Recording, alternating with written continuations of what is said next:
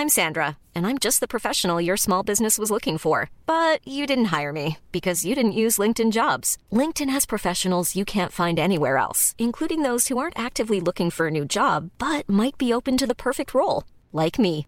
In a given month, over 70% of LinkedIn users don't visit other leading job sites. So if you're not looking on LinkedIn, you'll miss out on great candidates like Sandra. Start hiring professionals like a professional. Post your free job on linkedin.com/people today.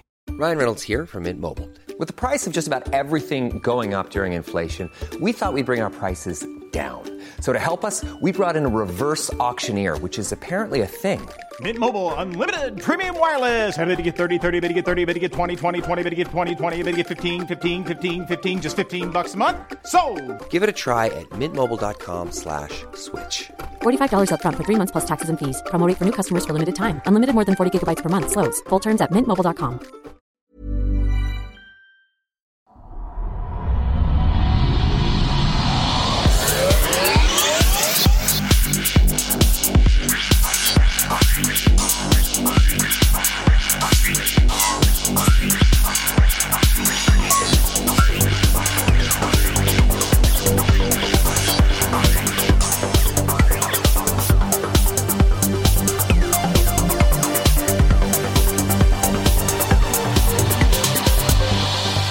Hej och välkomna till den skeptiska podcasten Quack som är nyheter på Skeptiska. Det är program nummer 213 för vecka 11 år 2017. David här i vanlig ordning och även Frida. Hej Frida. Hej hej. Hej hej och Henrik. Hej. Hej. Hej. Har ni haft en bra vecka? Yes. Inget spännande att säga tror jag. Nej. Nej. Det var bra, typ. Ja, eftersom jag har småbarn så det här är ju den delen på året som det är väldigt mycket sjuka barn. Så att jag har vabbat nästan hela förra veckan, eller hela veckan. Vad roligt för dig. Ja, men annars har det inte hänt så mycket spännande här heller faktiskt. Nej.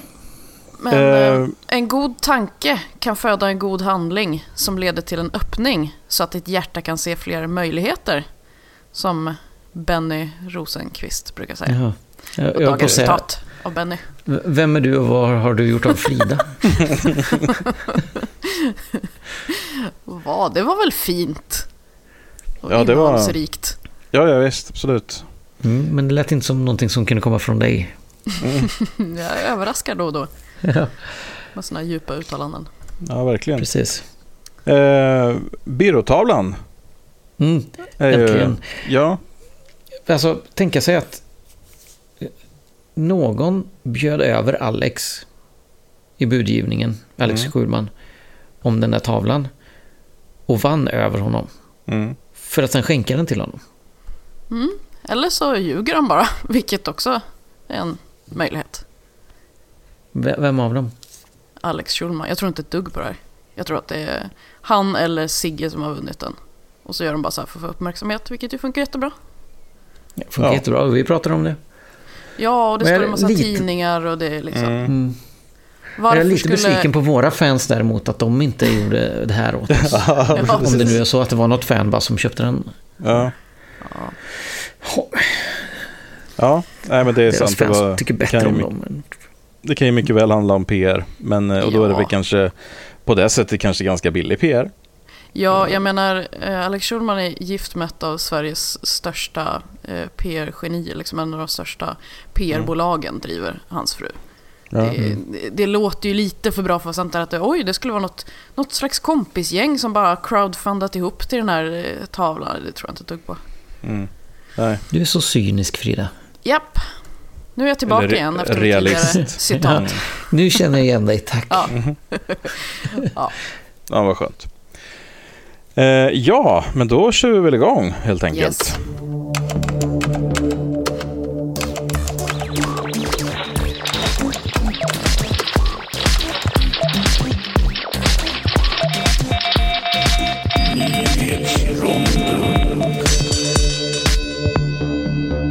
Vi börjar med nyhetsronden.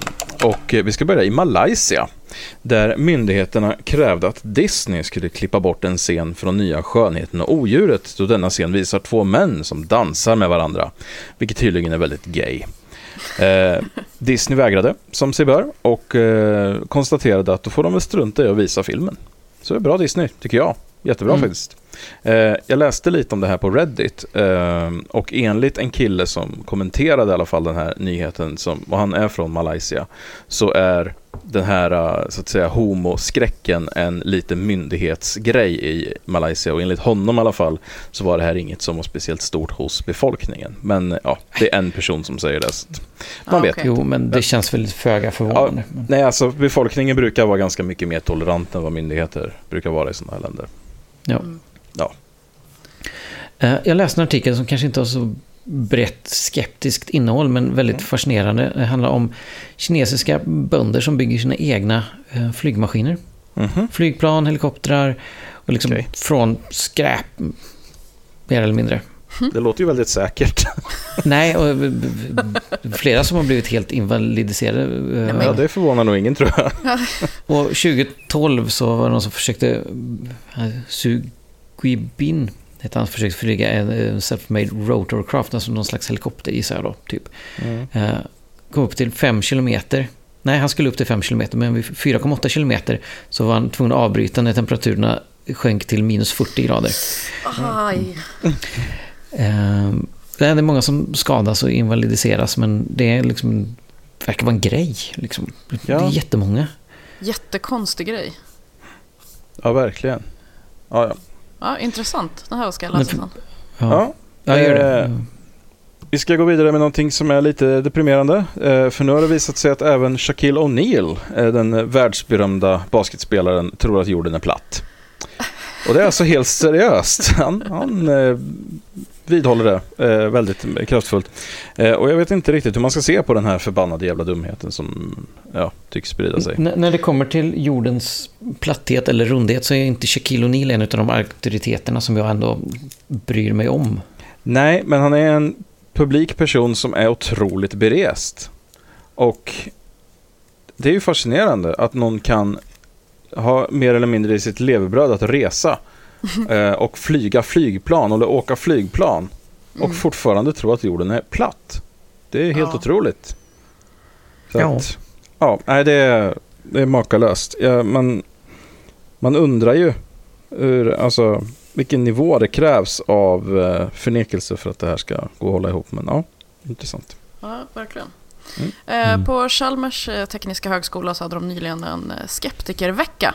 Och som ni hör på namnet så går det ju förstås ut på att inte alls vara skeptisk utan att prata om att Bibeln talar sanning typ. Och ordföranden i Chalmers kristna grupp som startar den här skeptikerveckan, han säger bland annat att tro, det är ju faktiskt inte bara en komponent när det gäller kristen tro utan även när det gäller vetenskap eller vetenskapstro som han säger då.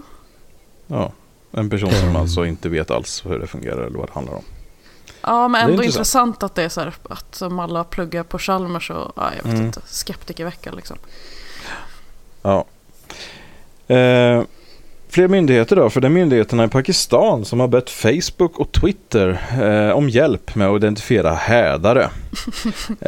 Facebook var inte så jättepigga på det här. Twitter har valt att inte kommentera hela affären, men man får väl hoppas för allas skull att de inte kommer med på sådana här förtryckarregimers krav. Ja. Och sist men inte minst då, det är forskare i Finland som ska studera någonting som är väldigt intressant, nämligen vaccinmotstånd. De vill veta mer om vad det grundar sig i, vilka mekanismer som påverkar och så vidare. Och det är Jonas Sivile som är forskare vid Finlands folkhälsomyndighet som leder det här projektet. Och förhoppningsvis så får man fram resultat som kan bidra till att motverka den här epidemin eller vad man ska kalla det. Ja. För det här är ju säkert alltså människor som har den här, alltså sån där vaccinationsmotstånd och så, det är ju säkerligen ungefär samma mekanismer som verkar hos samtliga. Alltså även om skälen kan vara olika så det krävs ju en mindset eller vad man ska säga för att falla in i såna här saker, så att det är väl en bra grej att studera och se vad det beror på. Absolut. Kan man vaccinera mot det? Ja, förmodligen. Kunskap kanske. Jag vet inte.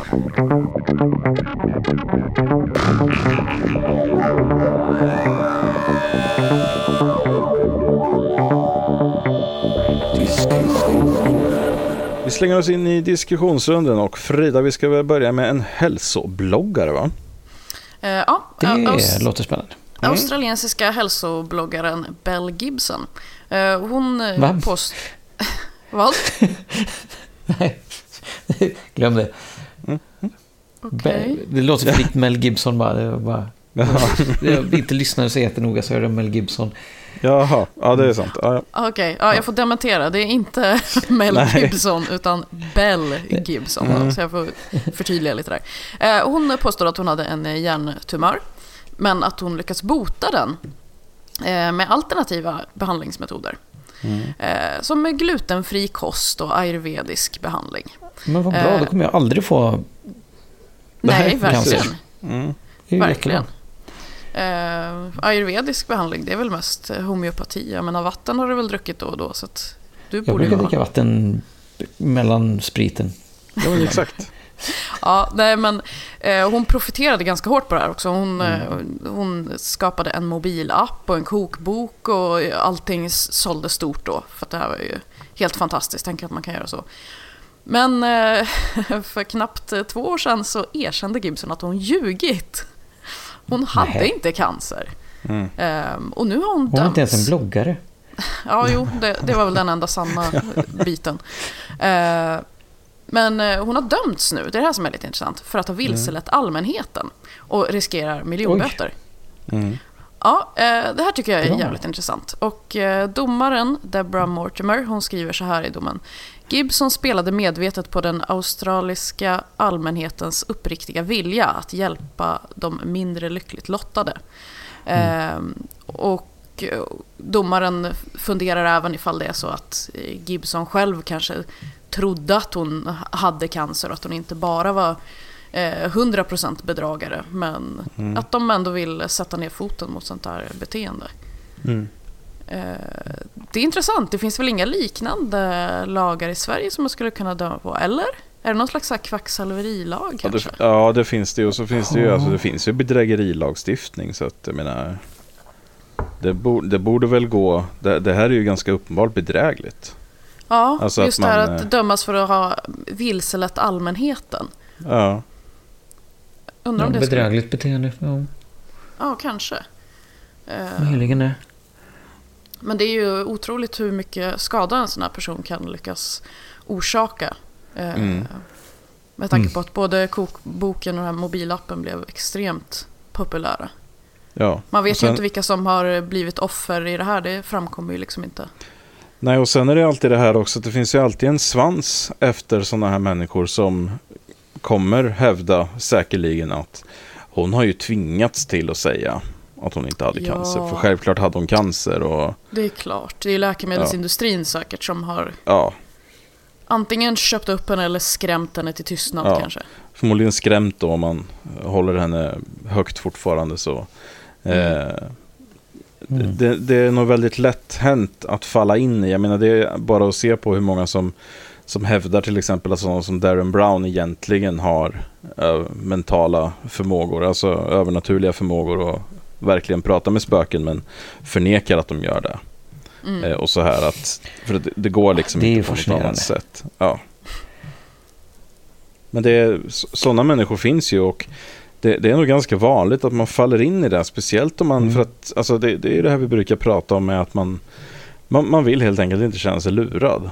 Och då kan man nästan vilken lösning som helst för att man inte ska vara lurad är ju mer attraktiv än att man är lurad.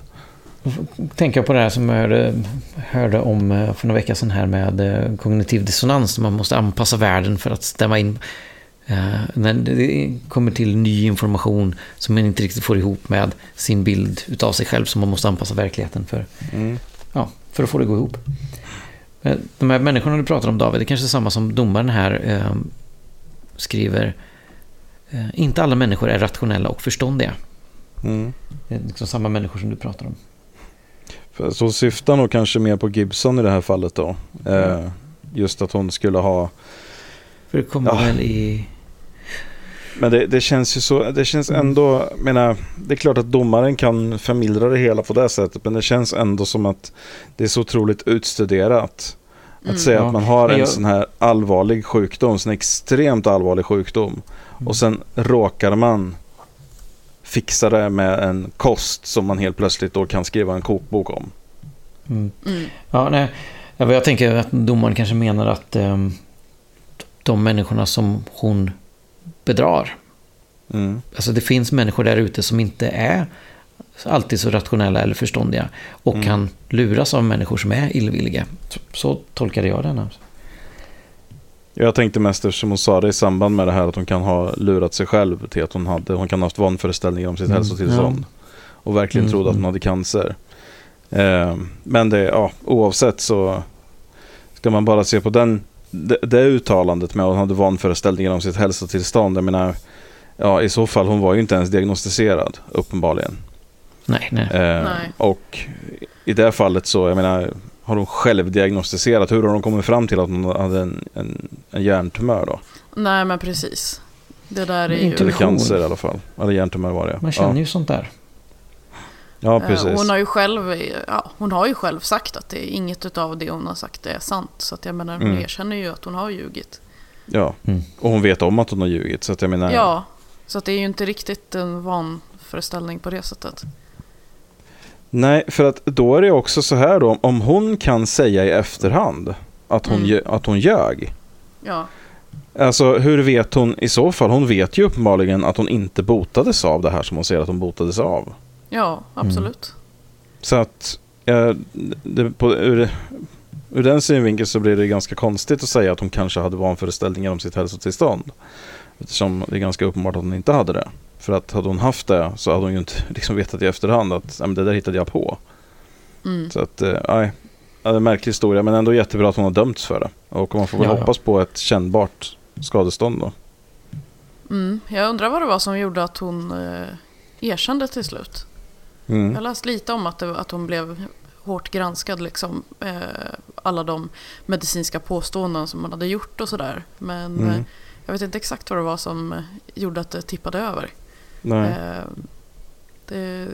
Det är ju intressant. För att det känns som har man väl gått så här långt in i en lögn, vad kan då få en att faktiskt erkänna?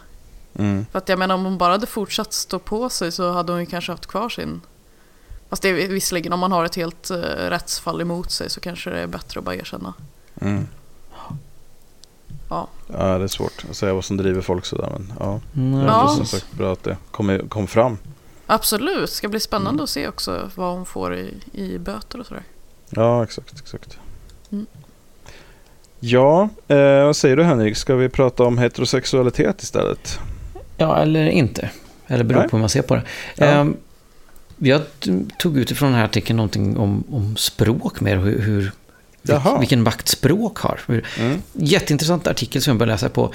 Det finns 2 ställen på internet som jag ska hålla mig borta från för att jag kommer bara försvinna och sen har det gått en vecka.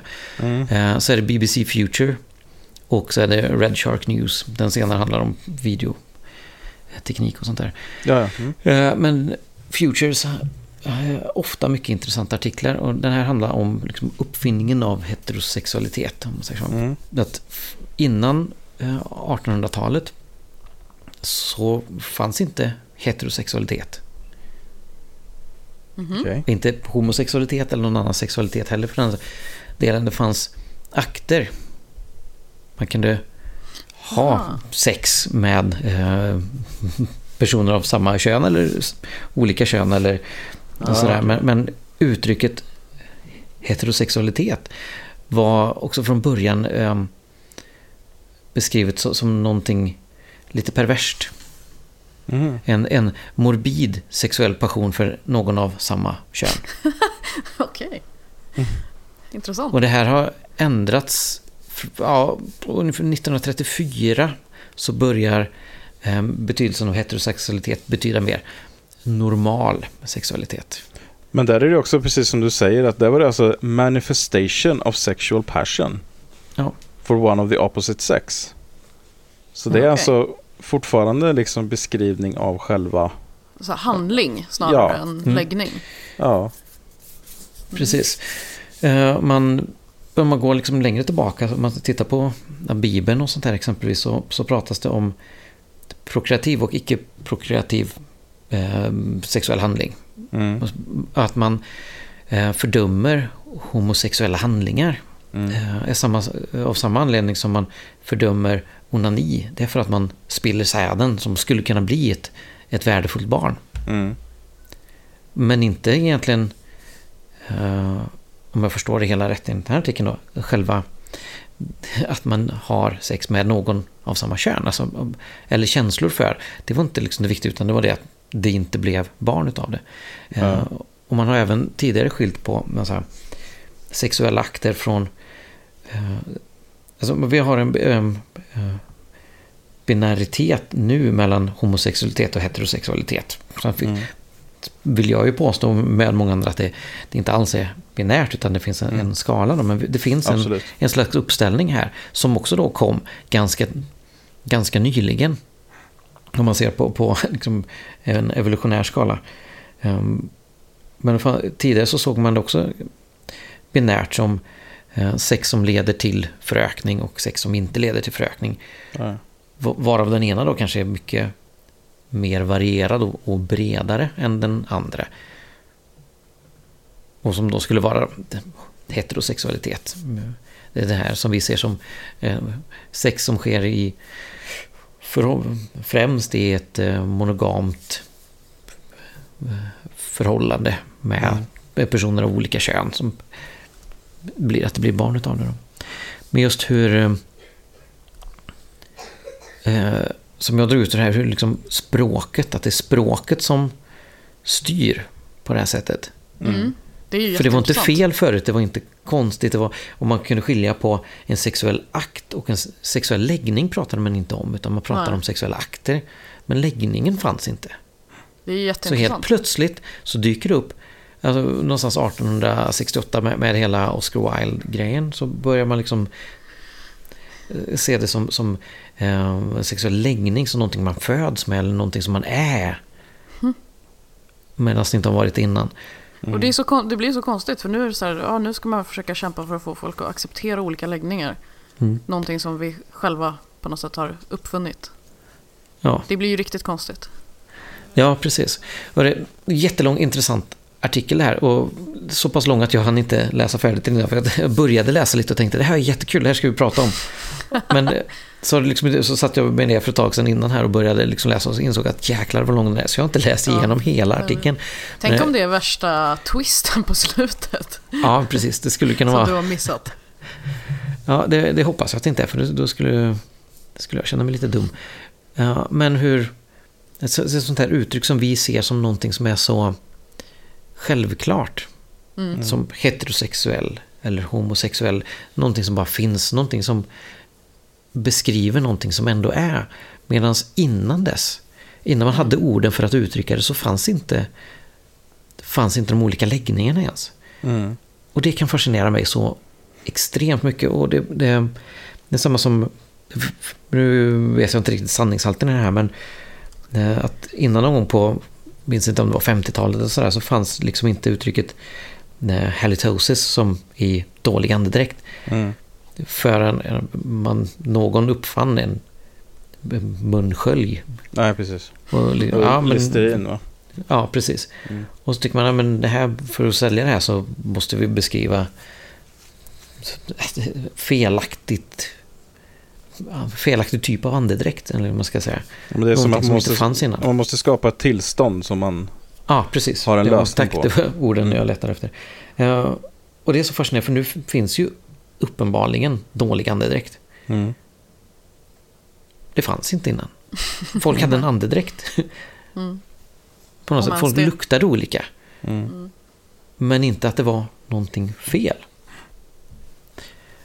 Och då tänker jag ibland på 1984. Inte årtalet utan boken. Ja. Hans idéer om språket och vilken makt språket kan ha och har. Och så läser jag något sånt här och så tänker jag så bara, jävlar vad rätt han hade liksom. Kanske inte i detaljerna, men i det stora hela, att om man inte har ord för att uttrycka någonting, så existerar egentligen inte den saken. Och samma vikt får det åt andra hållet. Om man hittar på ett ord för någonting, så helt plötsligt så finns den saken. Ja.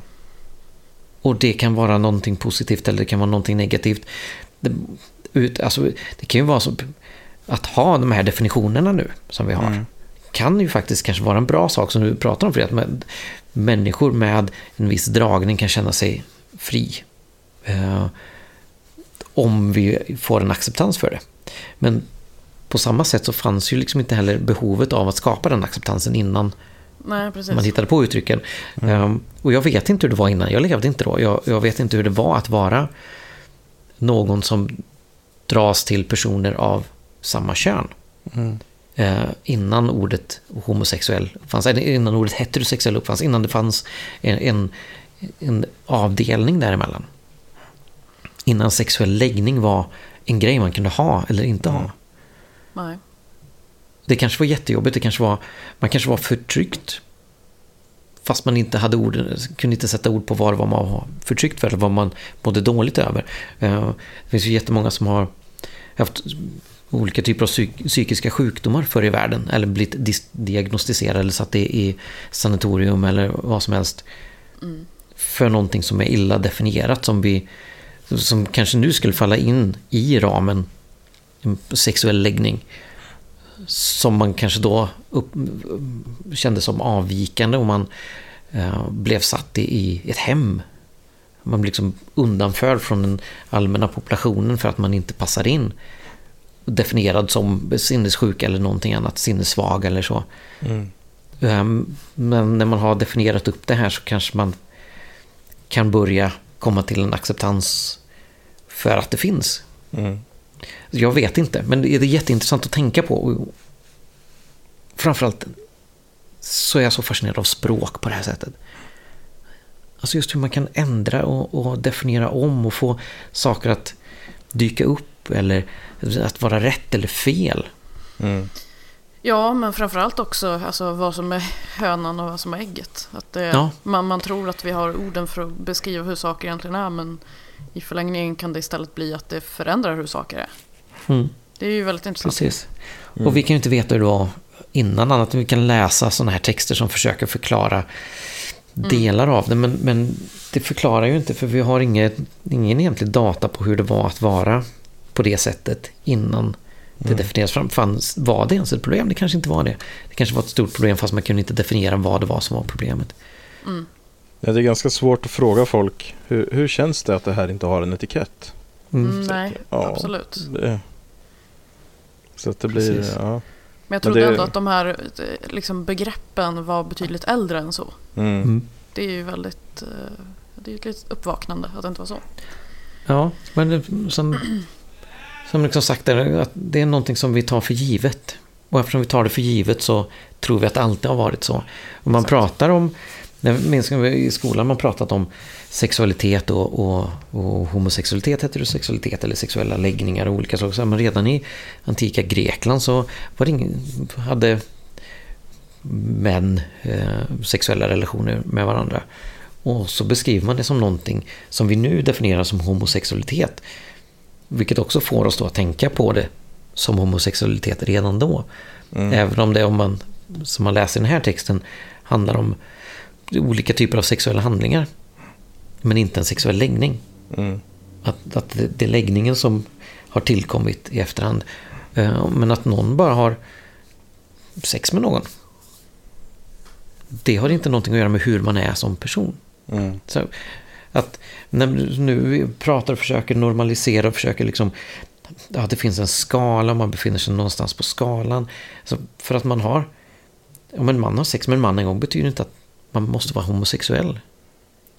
Det är ju inte sexet som är homosexualitet. Så det blir problematiskt eftersom ordet sex finns med i homosexualitet. Det spelar ingen roll vem man har sex med. Homosexualitet eller heterosexualitet.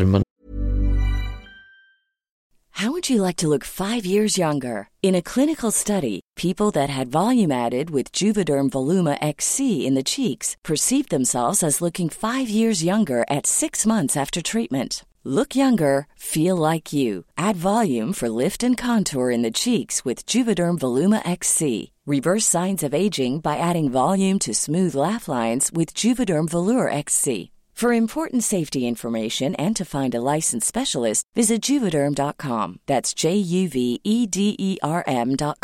Not for people with severe allergic reactions, allergies to lidocaine, or the proteins used in Juvederm. Common side effects include injection site redness, swelling, pain, tenderness, firmness, lumps, bumps, bruising, discoloration, or itching. There's a risk of unintentional injection into a blood vessel, which can cause vision abnormalities, blindness, stroke, temporary scabs, or scarring. Talk to a licensed specialist to find out if it's right for you. Hey, it's Ryan Reynolds, and I'm here with Keith, co-star of my upcoming film, If, only in theaters May 17th. Do you want to tell people the big news? All right, I'll do it. Sign up now and you'll get unlimited for $15 a month and 6 months of Paramount Plus Essential Plan on us. MintMobile.com/switch. Upfront payment of $45 equivalent to $15 per month. Unlimited over 40 gigabytes per month. Face lower speeds. Videos at 480p. Active Mint customers by 531.24 get 6 months of Paramount Plus Essential Plan. Auto renews after 6 months. Offer ends May 31st, 2024. Separate Paramount Plus registration required. Terms and conditions apply if rated PG. Hey, it's Paige DeSorbo from Giggly Squad. High quality fashion without the price tag. Say hello to Quince. I'm snagging high-end essentials like cozy cashmere sweaters, sleek leather jackets, fine jewelry, and so much more. With Quince being 50 to 80% less than similar brands. And they partner with factories that prioritize safe, ethical, and responsible manufacturing. I love that. Luxury quality within reach. Go to quince.com/style to get free shipping and 365-day returns on your next order. Quince.com/style.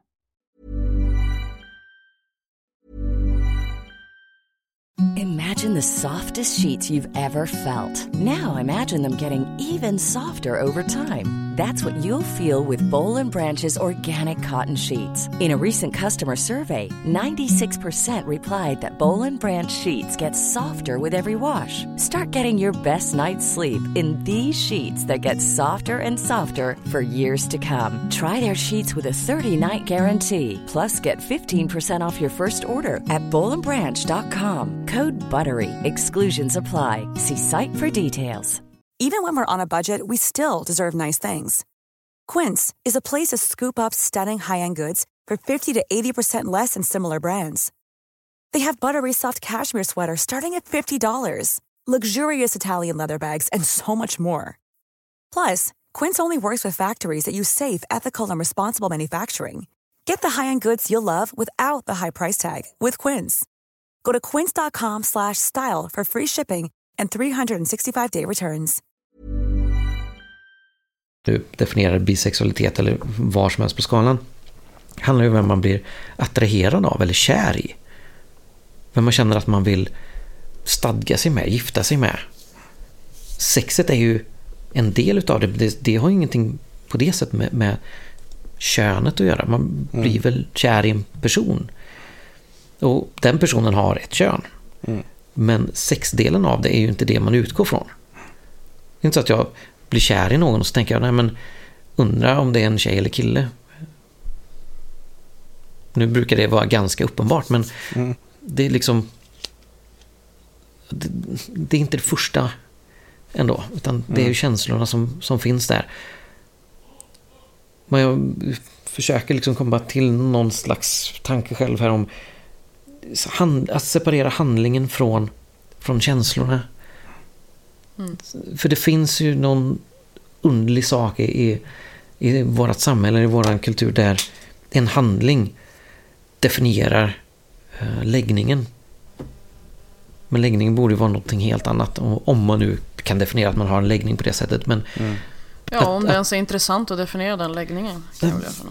Nej, precis. Det borde det ju kanske egentligen inte vara då. Men vi har liksom här, vi vill kategorisera, vi vill lägga in i boxar och sånt där. Och att jag hittills bara har haft relationer med kvinnor, betyder det att jag inte någon gång kan bli kär i en man? Eller ha en relation med en man? Måste det vara så binärt? Nej, förhoppningen är att det inte behöver vara det i alla fall. Ja.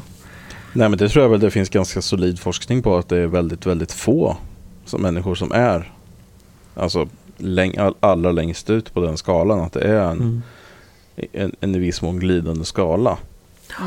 Men det kanske inte ens finns en skala. Det är två olika saker. Det är vem man blir kär i och vem man har sex med. Det kan vara två olika saker.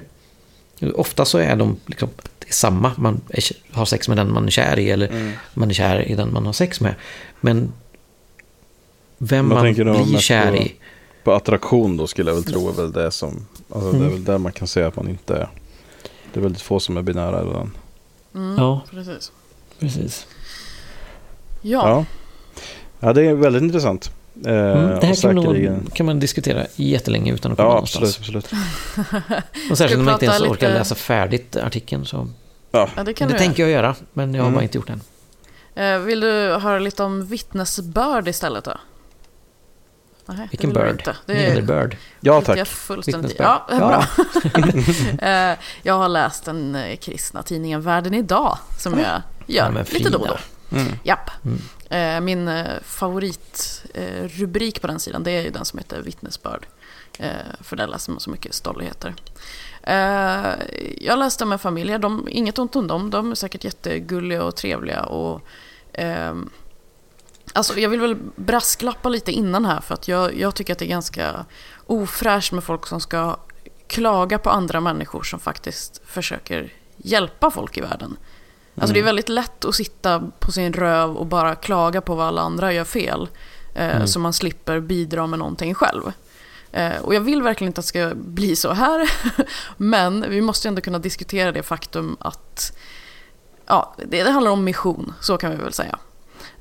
Det är en familj med 2 vuxna och 3 barn som har beslutat sig för att flytta då från sitt trygga villaområde i Norrköping till andra sidan jorden i Australien för att börja jobba för en organisation som heter MAF. Är det någonting ni har hört talas om tidigare? Nej. Det är Mission Aviation Fellowship och det är att de med flygplan så når de mest avlägsna och isolerade platserna med hjälpinsatser av olika slag men också då givetvis mission och biblar. Såklart. Ja. Och den här familjen säger då att det är klart att de vill hjälpa till och de tycker det är viktigt med det men också givetvis då att sprida det kristna budskapet. Och det är ju jag vet inte. Jag blir lite så här. De säger så här själva att vi är inga predikanter i traditionell mening men vi lever våra liv så att det blir en predikan. MAFs arbete handlar inte bara om att flyga från en punkt till en annan. Den viktigaste uppgiften är att bygga en grund för ett missionsarbete. Evangelium i kombination med sociala och medicinska insatser för att det ska fungera allting. Och det gör lite ont i min mage när det står att det är att de åker till de mest avlägsna och isolerade platserna. Det känns ju, jag vet inte hur jag säger det här för att det inte ska låta liksom hemskt, för att jag menar, det är ju jättebra att de kommer med mat och medicin och vatten och allt sånt där, men det är liksom när man läser det här, medicinsk vård, lämplig mat, rent vatten, biblar och ett livsförvandlande budskap i praktisk handling. Det är väl den där sista då? Ja. Alltså, vad fan? Jag undrar vad det är för människor som de prackar på det här och hur liksom... Jag förstår ju att de själva säger nej men det är helt frivilligt att ta emot det här budskapet liksom. Men det blir ju inte riktigt så om en person står med rent vatten och mat och den andra personen står med ingenting. Det är ju inte riktigt en rättvis situation för den personen då att och så ska du ta ställning här till om du tror på det här som jag säger. Nej men så är det ju, det är så de här organisationerna jobbar. Jag blir bara så ledsen att det ska behöva vara så här. Jag tror jag förstår Frida vad det är som gnager dig med det här. Jag får liksom också lite en sån känsla och en sak som jag tänker på, och det kan vara helt fel, men det när de tar sig till de här mest avlägsna platserna, försöker träffa människor som kanske liksom egentligen inte har någon kontakt med civilisationen annars. Behöver de den hjälpen? Alltså, de kanske inte behövde den innan vi kom dit med den. Jag känner att jag fortfarande är lite inne på samma underliga som jag var i förra artikeln här med hönan ägget tankar. Liksom, de kanske klarade sig helt okej. Ja. Jag vet inte vad det är för samhällen de tar sig till, men de mest avlägsna och isolerade platser. Om de är så avlägsna och isolerade att de inte har någon kontakt med civilisation annars, de kanske klarar sig bra. Visst, de har inte den typen av modern medicin, men innan behovet av det finns på det sättet. Det kanske inte fanns innan man kom med det, menar jag. Jag förstår vad du menar. För vi kanske kommer med de sjukdomarna också. Jag vet inte riktigt vad. Nej, men jag vet inte heller, eftersom det inte står i detalj här vad de gör heller. Men, eller så här står det. Varje dag har MAF 135 plan igång i 35 länder. Var tredje minut startar eller landar ett MAF-plan någonstans i världen. Och det är ju liksom skitbra med allt det de kommer med, förutom det här kristna budskapet. Varför måste det med? Jag fattar verkligen inte. Nej, ja, det är ju för att det är därför de är där. Ja, men precis. Ja. På något sätt, det är ju själva definitionen eller själva meningen med uppdraget för dem. Ja, men åk med bara det då. Får vi se hur bra det går. Gör ett blindat test liksom. Testa och åk till en by med bara det kristna budskapet och så åker ni till en annan med vatten och ett kristet budskap, så får vi se. Men det har de ju gjort. Jag försöker de vet liksom att det inte funkar. Ja, i och för sig. Men vad jag tänker är, man ser sig själv som en så god människa som kommer med 2 typer av hjälp samtidigt. För den ena hjälpen är ju den rent alltså påtagliga medicinsk vård och rent vatten och liksom allt sånt där. Och den andra är ju den själsliga. Behovet av de 2 bitarna är ju lika stort hos de här människorna. Ja, för de ser det alltså som att de kommer med liksom en dubbel uppsättning hjälp, medan jag ser det mer som någon slags utpressningssituation. Precis.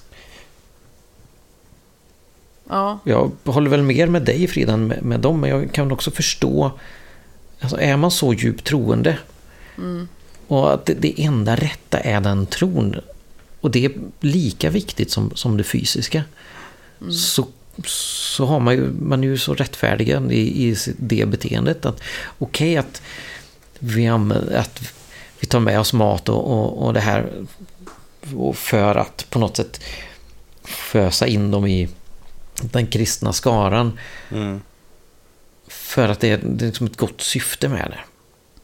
Utan alla de här grejerna så skulle de inte lyssna på oss, men det är för deras eget bästa.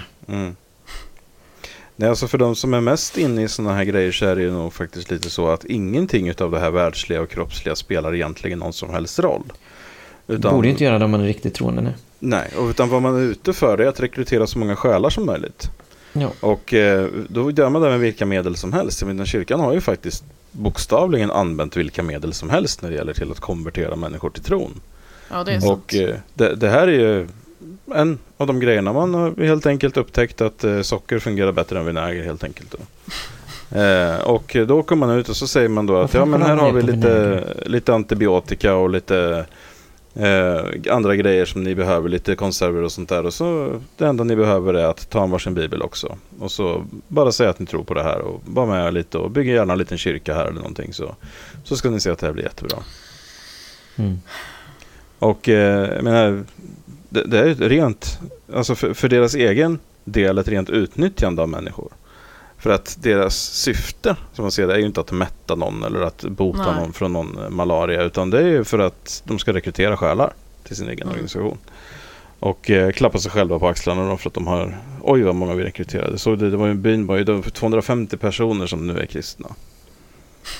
Och jag menar, som sagt, annars hade de inte gjort det. Hade de sagt till dem att ni får fortsätta, ni får hålla ert 90-konto och ni får ha allt det här. Men ni får inte använda några biblar och ni får inte nämna er religion. Går det bra eller? Då hade de klivit av, allihopa. Det hade inte funnits några 135 plan i 35 länder som lyfter och landar var 30 minut. Det gör att det blir så osmakligt. Och samtidigt så gör de säkert positiv skillnad i många människors liv. Så jag vill ju liksom inte pissa på det heller. För det är inte som att jag åker runt i något plan utan ett kristet budskap och delar ut mat och räddar liv. Det gör jag ju liksom inte. Så därför känns det som att jag kan inte riktigt bara klaga på det här. Jag förstår ju ändå att det är inte 100% negativt, men det ger ju ändå en lite bitter eftersmak. Att man måste samtidigt pracka på människor sitt budskap, för annars är det inte intressant att hjälpa dem liksom. Ja, jag är med på vad du menar, Frida. Ja. Det är svårt att riktigt samsas med de två bitarna. Ja, och det är ju det liksom också kanske lite är till för. Alltså just det här att man grumlar ju vattnet. För ingen av oss kan ju sitta och säga egentligen att vi är emot att man ger människor mat när de är hungriga. Nej. För det är vi ju inte. Men å andra sidan, det är ju så här också. Matt Dillahunty till exempel, som ni känner till, är ju med i ateistföreningen i Texas. Jag har precis glömt vad den heter, men den är ju ganska stor i alla fall, och de har ju det här jättebra programmet till exempel då. Och han pratar om, i ett av avsnitten så pratar han om just det här att om kyrkan har att de delar ut smörgåsar till hemlösa, så är det så att då har de så här att okej, här, kom hit så får ni smörgåsar. Är ni hemlösa, kom hit så vi ser att ni får smörgåsar. Enda lilla detaljen är att de måste sitta igenom en gudstjänst först, och sen får de smörgåsar. Så att de drog igång istället att de åker ut och delar ut smörgåsar. Men man behöver ingen gudstjänst. Och självklart blir det mer populärt. Och jag behöver inte sitta och lyssna på den här skiten när jag får en smörgås. Och det är ju lite så att det är klart att om man identifierar och säger att men här finns det uppenbarligen ett behov. Sen vet man ju inte, så precis som du säger, Henrik, hur ser behovet egentligen ut? För att alltså, det blir en sorts muta som man erbjuder. Man åker ut och så säger man då att ni får det här om vi får det här tillbaka. Istället då för att man åker ut och säger att vi får det här för att vi vill att ni ska ha det bra. Det är så sådana Gates Foundation och sådana här gör. Alltså de åker ut, de botar sjukdomar, de borrar efter vatten och alltså fixar brunnar och de gör grejer. Och de säger inte att ni måste sitta igenom en liten gudstjänst bara så fixar vi en brunn. Bygg en liten kyrka så fixar vi en brunn. För det är ju en sån här ren, alltså det är en sorts gisslantagande egentligen. Ja. Säger du att det är tråkigt att ni har fått malaria i byn här. Det finns lite grejer ni behöver göra så botar vi er. Men hur är det egentligen bättre än den här guden de tror på som gör folk sjuka och sen säger att om ni bara tror på mig tillräckligt hårt och ger lite pengar till den här lokala kyrkan så ska ni se att jag botar den här cancern igen som jag har skapat av någon jävla anledning. Ja, det är så jävla ologisk väg att gå, kan jag tycka. Ja, men hela kringelkrokar. Hela mekanismen är smaklös och jag tycker att man ändå måste våga tycka att den är det. För att det tar emot, det gör det även hos mig. För att det som tar emot är ju inte just det här att de åker ut med mat eller att de åker ut med medicin. Utan det är att de också åker ut och delar ut biblar och talar om de här grejerna för folk, den här livsomvändande sanningen då som de kommer ut med inom citationstecken, såklart. Det är det som gör det så otroligt smaklöst. Och, ja, men, helt sant.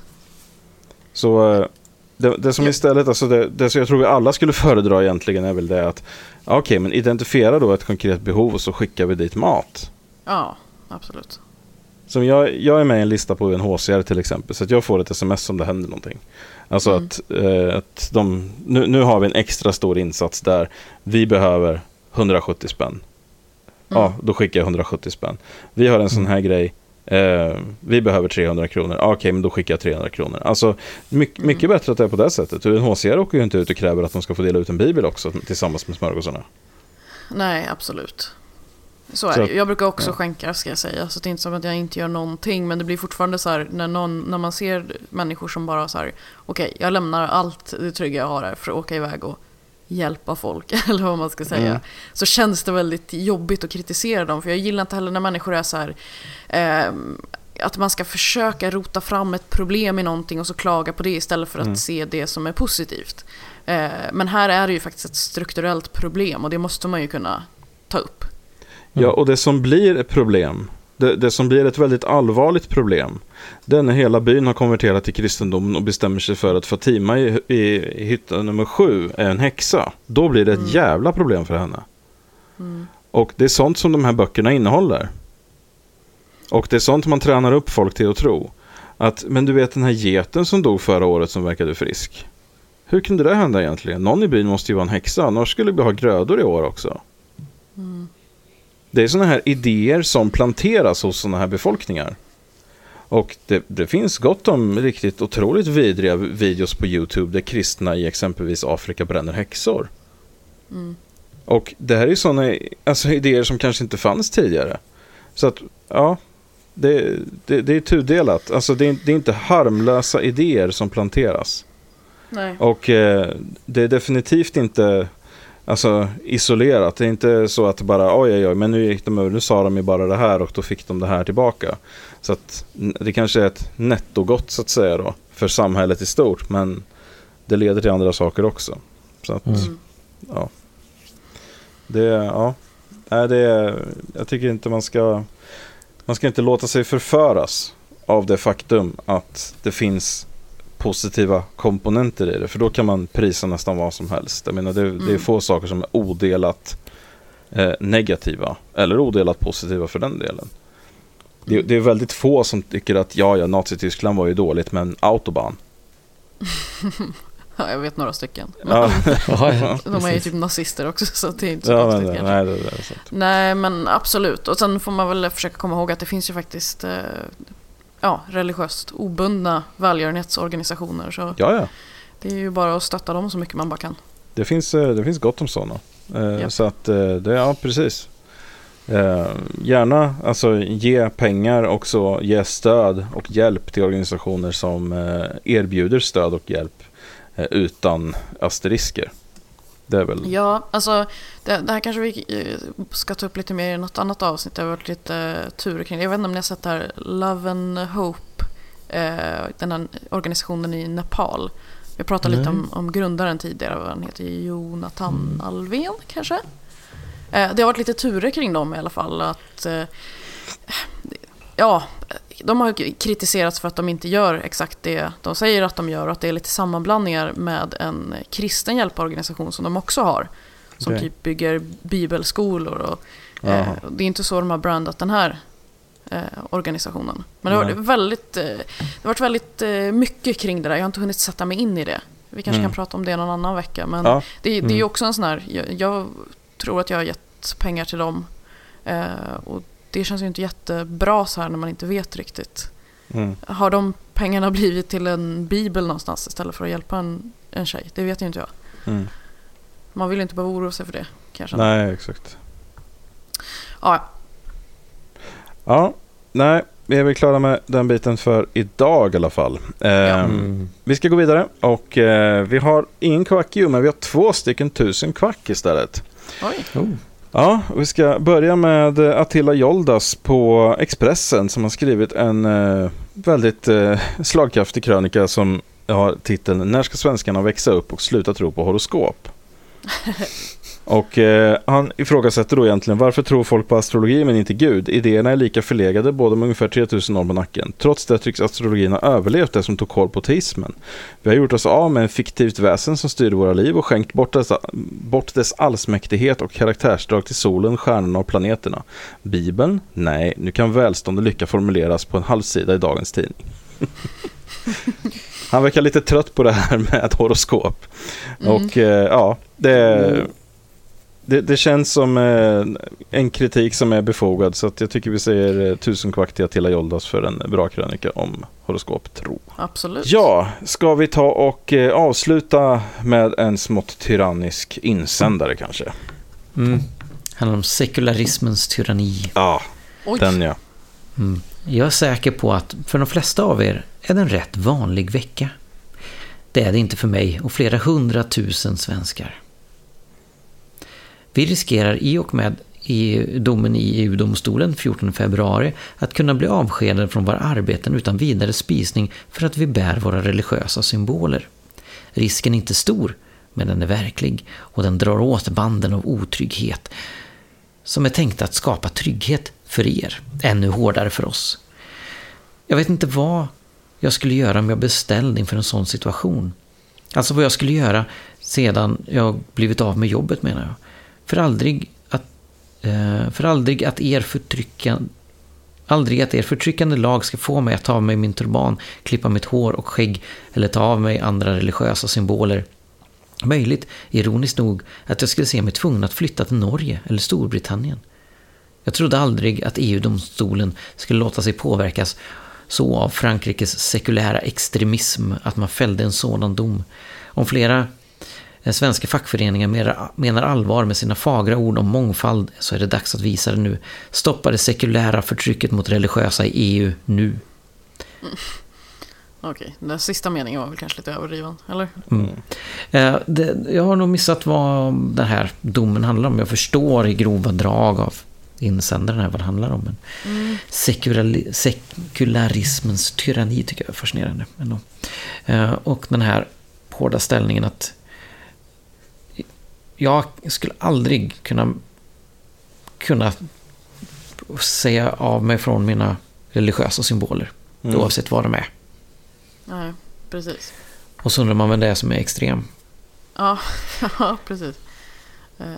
Samtidigt som jag gillar inte att man ska behöva, alltså, jag vet inte. Det är ett idealiskt samhälle, så skulle väl alla få inte bete sig hur de vill. Men jag menar, ifall han har en turban på sig eller inte, det påverkar ju verkligen inte mig liksom. Det stör inte mig överhuvudtaget, och det här med religiösa symboler på något sätt. Och jag har missat vad den här domen faktiskt innebär. Jag tror det börjar med slöja. Ja, förmodligen. Och det är så mycket annat som börjar där. Ja. Nej, det är svårt. Det här också. Ja, fast det behöver ju ändå, jag menar, om man ska prata rent generellt mot ett förbud så, eller om ett förbud, så är det ju så att jag känner väl ändå att det behöver motiveras på något sätt. Utöver det att det är en religiös symbol, för att det är ju egentligen innehållslöst för alla. Ja, precis. Alla som inte är en del av den religionen. Jag menar, om jag helt plötsligt bestämmer för att en keps är en religion, eller en symbol i min egen religion, så är det en eller varför ett durkslag. Ja, men då blir det religiösa symboler. Så att, ja, precis. Jag menar, det är, jag vet inte riktigt vad man kommer fram till där, men alltså vad syftet är. Det känns lite luddigt. Precis. Det måste finnas något syfte med det för att ens gå vidare. Ja. Får hoppas att det går bra för Niklas i alla fall, att han får behålla sin turban och sitt skägg. Det hoppas jag också. Ja, och med detta då så är vi kanske lite klara för den här veckan. Yes. Ja, då säger vi hej då från David. Hej då från Frida. Och hej då från Henrik. Hej då. Hej då.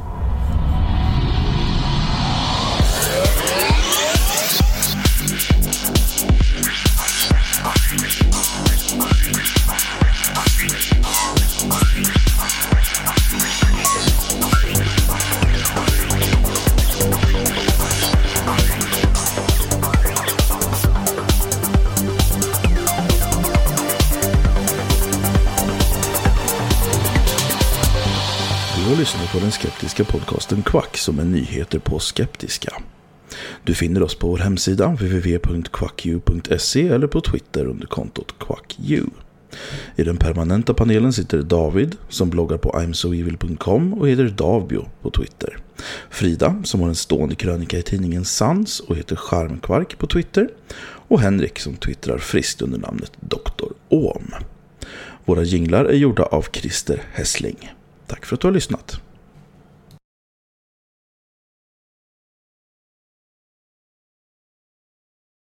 Jag måste testa här bara. Det var ett fel håll. Så.